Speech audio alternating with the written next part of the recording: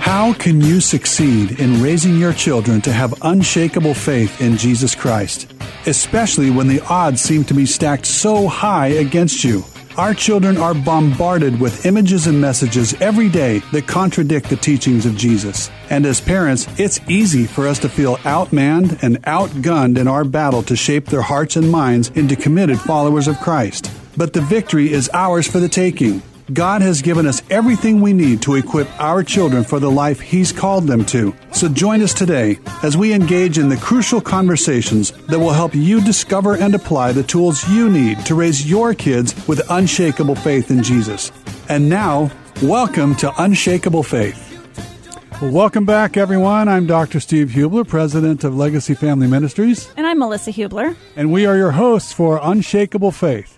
I want to welcome everyone who's joining us today, whether you've joined us here live on Faith Talk 1360, or whether you've connected with us through our podcast on Spotify, Apple, or wherever you listen to podcasts. We're just happy that you're with us today. Well, we're going to do something today that I hadn't originally planned on doing because I'm kind of type A. When I make a plan for something, I want to just stick to it, especially with this stuff. But today we're going to break away from our Master the Basics series for a few weeks, and we're going to do that so that we can capture what I think is an opportune moment, one where God has worked very powerfully amid some very difficult circumstances, and in doing so, He's provided us with some great practical insight on how to build a real, live, unshakable faith into our kids amid real circumstances in the real world. So I decided, let's not delay. Let's seize the opportunity before us and pass these great insights along to our legacy families. Today, we're going to start that off by talking about how to build faith into our kids amidst trials. But before we dive into that, I want to offer a quick reminder that we have several free resources that are available to you that are coming out of our series, Master the Basics.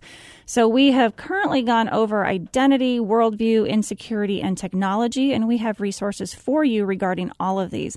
So if you have missed those shows, feel free to go back and listen to them on the podcast, but you can go to our website, www.legacyfamilyministries.com, and there is a pop-up box right on our homepage where you can sign up for our newsletter and you can select any of those resources that you are interested in. Yeah, we'd love to get those out to you.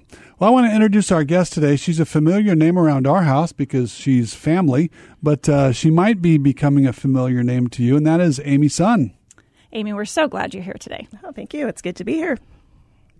Melissa, why don't you just give us a quick introduction to Amy. All right. Well, Amy comes to us as a retired missionary. She spent many years overseas, and she is now a retired elementary school teacher because she has just come on staff full-time with Legacy Family Ministries, and we are super happy to have her here with us.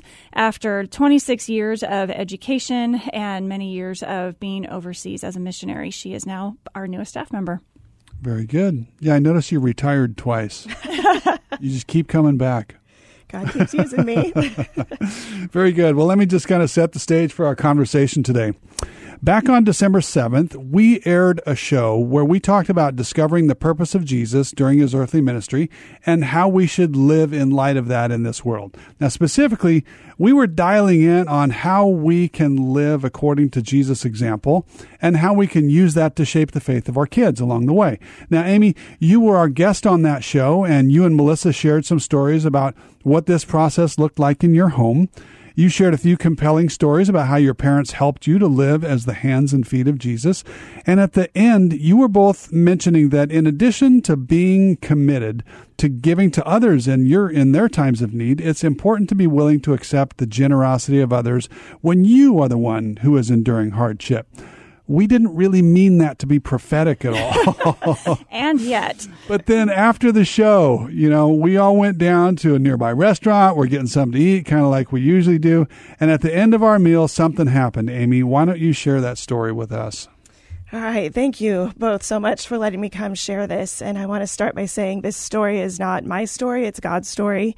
He's the one that orchestrated it. He's the one who was with me through this whole journey. So everything is to glorify him, nothing to glorify me. Yeah, and on the day that we recorded last in here together, the end of that day as I was driving home amidst terrible circumstances, I was thinking this day today is going to arrive because I knew that we were going to see God do some amazing things and we were going to be in this studio today sharing this story. So I'm super excited for it. You spoke that prophetically over us in the midst of it. And here we are on the other side of it. So yeah, it has been a crazy journey for 6 months, but really just for 3 months is the craziness of it.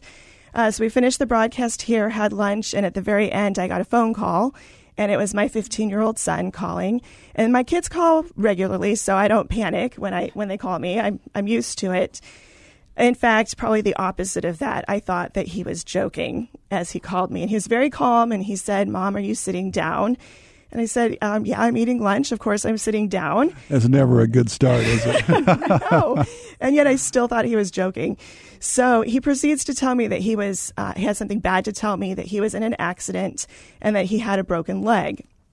But he was super calm as he's telling me this and still asking me if I'm okay. So I still think, why are you doing this to me? This is not nice of you. But then I heard a woman in the background who's yelling, and she's saying, "This is bad. This is really bad. I'm calling an ambulance right now." And so my brain started dialing into the fact that something actually had happened and that he was not joking.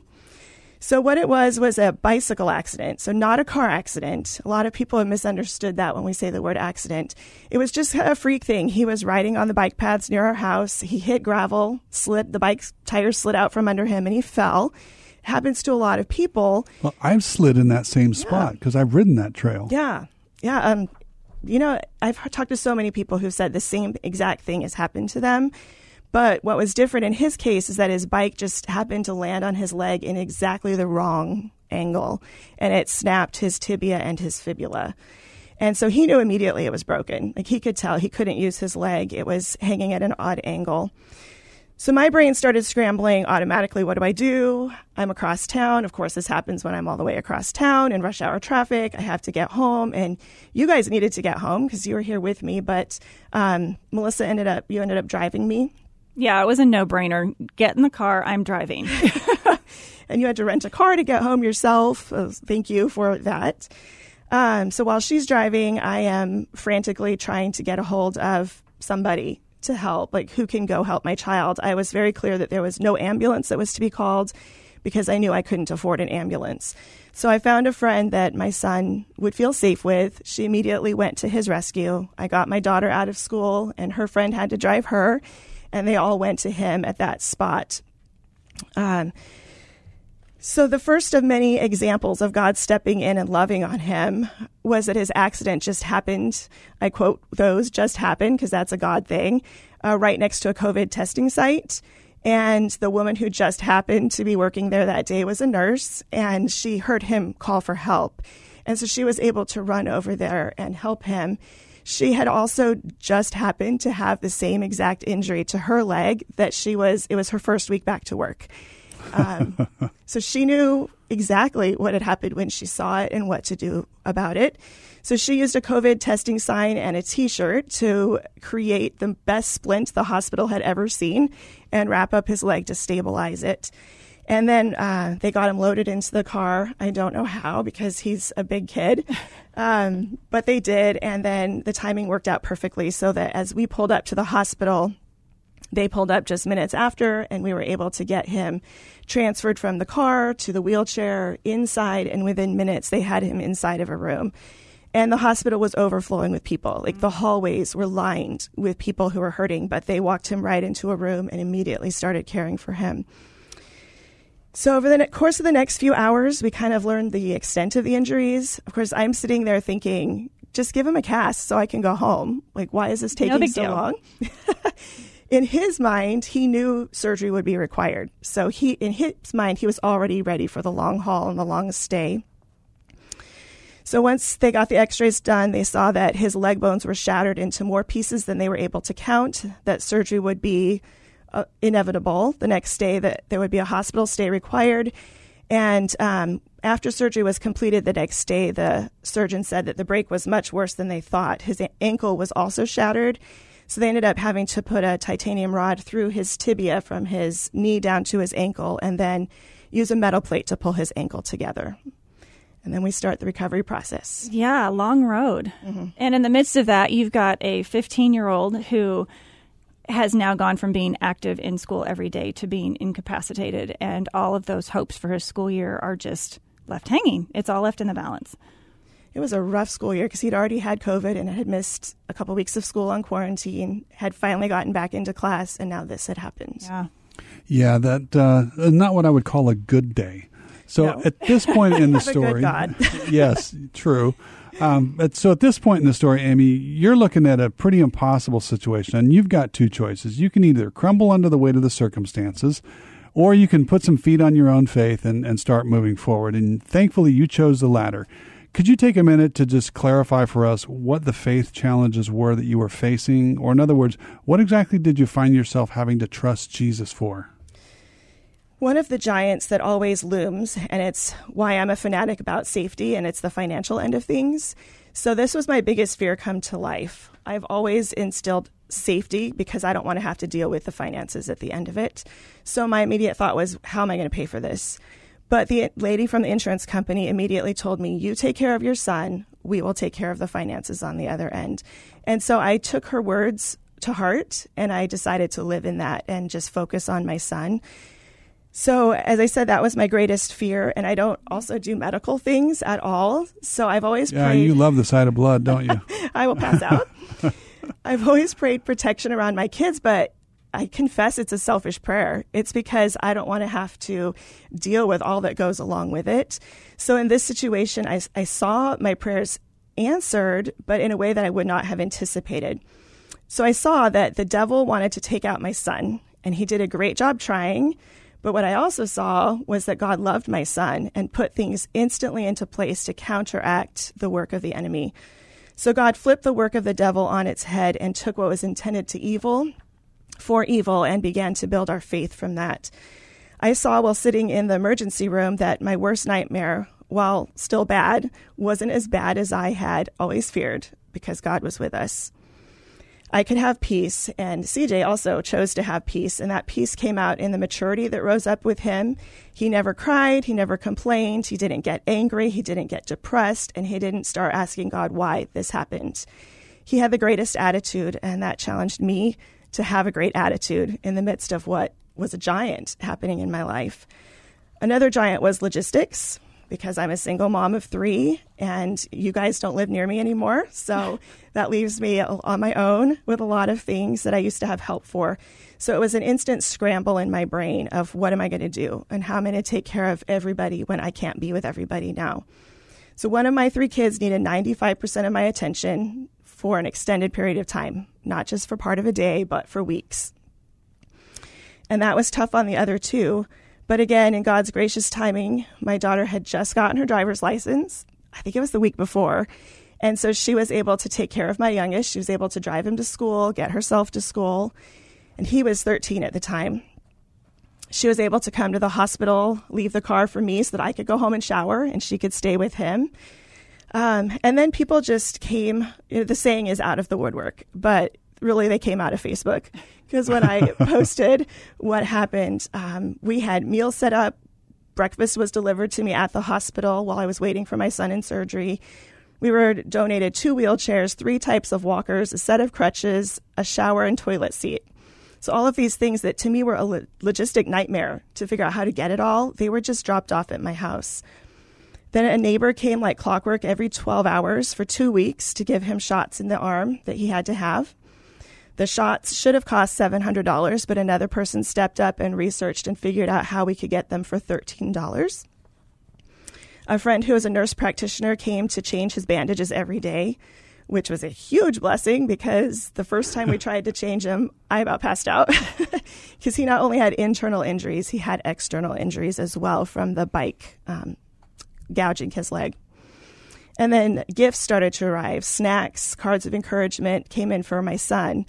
So we were instantly surrounded, and all those logistics that I had worried about fell into place, and that worry was lifted off my shoulders. So then there was the giant of fear, because it's terrifying to know your child is hurting and there's nothing you can do to stop it and there's nothing you can do to make it better. You don't know what's going on or happening in the hospital because they don't communicate a lot with you. So it's disorienting. There's fear of the bills coming in, fear of changing bandages, fear of hurting him more as I move him around the house, fear that I'll pass out and not be strong for him. So there's a lot of rough moments for me. But those times when it became overwhelming, God carried me through the exhaustion. He built my faith, built my strength, and taught me that I could handle more than I ever thought I could. Yeah.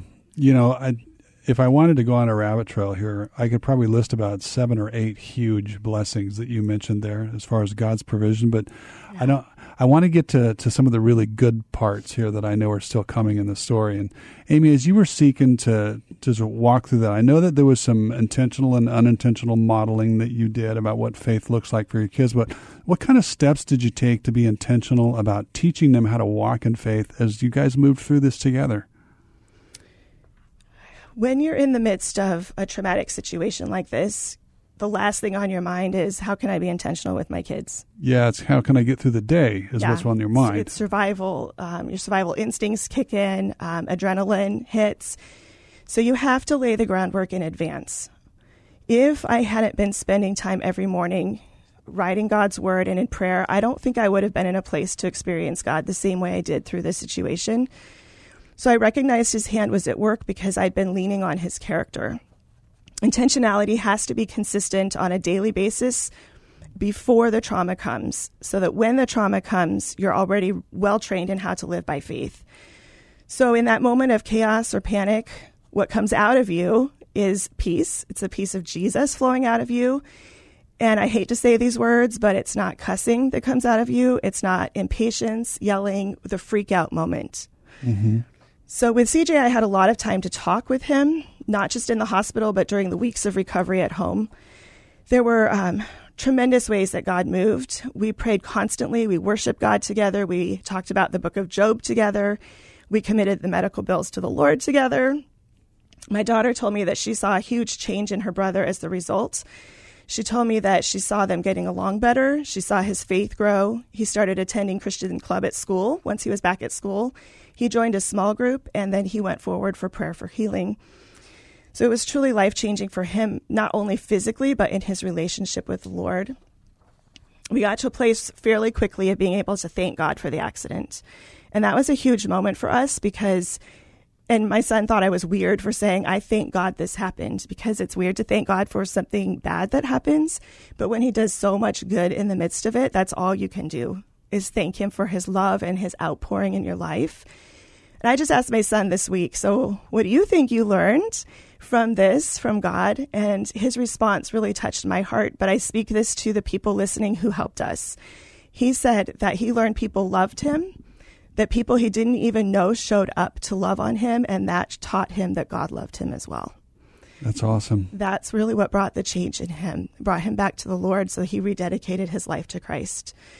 So with the other kids, it wasn't as natural because I wasn't with them as much. There was more impatience coming out of me, but we walked through it day by day and step by step, and together we prayed, and the healing felt slow day by day, but what we saw take place was a miracle. So we were told it would take a year for recovery, but 3 months to the day after his accident, we went on a family hiking trip, and CJ was beating me up the mountain. So that was a really huge day of rejoicing, that instead of a year for recovery, it was 3 months to complete recovery, him booking it up that mountain. So the other area that I was able to pour into my kids was through medical bills, because I said, you're going to walk through this every step of the way. I'm not hiding anything from anybody. So we sat down as the bills came in and we looked at them, and there was $140,000 in hospital bills that did not include the surgeon, anesthesiologist, and physical therapist. It made my son a bit angry to see those, but we claimed Mark 11:23, which says, "Truly I tell you, if anyone says to this mountain, 'Go throw yourself into the sea,' and does not doubt in their heart, but believes that what they say will happen, it will be done for them." So for us, the medical bills were our mountain, and we proclaimed that they were going to be cast into the sea. We chose not to doubt. Never once. I said, I'm not doubting. I did not go back and revisit it. We claimed it, and then we watched as one by one, God took care of every single one of those bills. And my kids got a front row seat to that. And it deepened their belief in God, which led to a lot of praising God and then our faith increasing. Yeah, I know with those bills, before they started coming in, we've talked about, you kind of estimate what you think they're going to be, and then you make a plan, because that's what we do. I mean, I think it's human nature to try to plan out, how am I going to deal with this? How am I going to deal with this? And when the thought is 20 or 30,000, it's like, it's horrible. It's more than you make in a year, but you can figure out how to deal with 20 or 30 or even $40,000. When it came in at 140,000 plus, it was laughable, because it comes to the point of saying, I can't do any of this, but God can. Yeah. And sometimes you have to be in that point of being so completely in over your head that you can just say, God, I can't, but you can. And so we are going to trust that you will, or that you already have. And so being able to just worship God and say, this is done, it's yours. It was a great thing to walk through, even with our kids, 100 miles away, but saying, hey, this is where we're at, and we're going to worship God that he has already taken care of this. Yeah. And then to go back to them afterwards and say, look what he did. That was the best. Yeah, there's definitely an advantage of being in a place where you can't fool yourself into thinking that you can do it on your own. Yeah. And then to walk through it the way that you guys did, I mean, it just provides an excellent real life example for your kids that when they pray, there actually is someone listening. I mean, it's because it's so easy to feel like you're just sending them up and they're hitting the roof, right? Yeah. But that was when I heard that, Bill, I was angry. It's like, oh my gosh, that's insane. I wasn't surprised, but that's pretty incredible. You said something along the way that I think bears a little bit more ferreting out here, because it's probably the biggest takeaway that I think. When I asked you about modeling, or being intentional about modeling faith for your kids in a situation like this, you went back to the fact that this is something that you got to do all the time, so that when everything falls apart, you just do it naturally. Yeah. You're not having to learn it in the middle of the mess. And it's like, forgive the analogy, I guess, because this doesn't apply to everyone out there, but we had law enforcement in my family, and when you're around cops, they talk about their training, and that the training is so important to do it all the time, because then when you're in that split-second situation, it's all muscle memory. You just do what you're trained to do. And it's like, I think that principle transfers over to us parents, that if we're not being intentional about living in faith ourselves, then we can't model it and we can't teach it to our kids.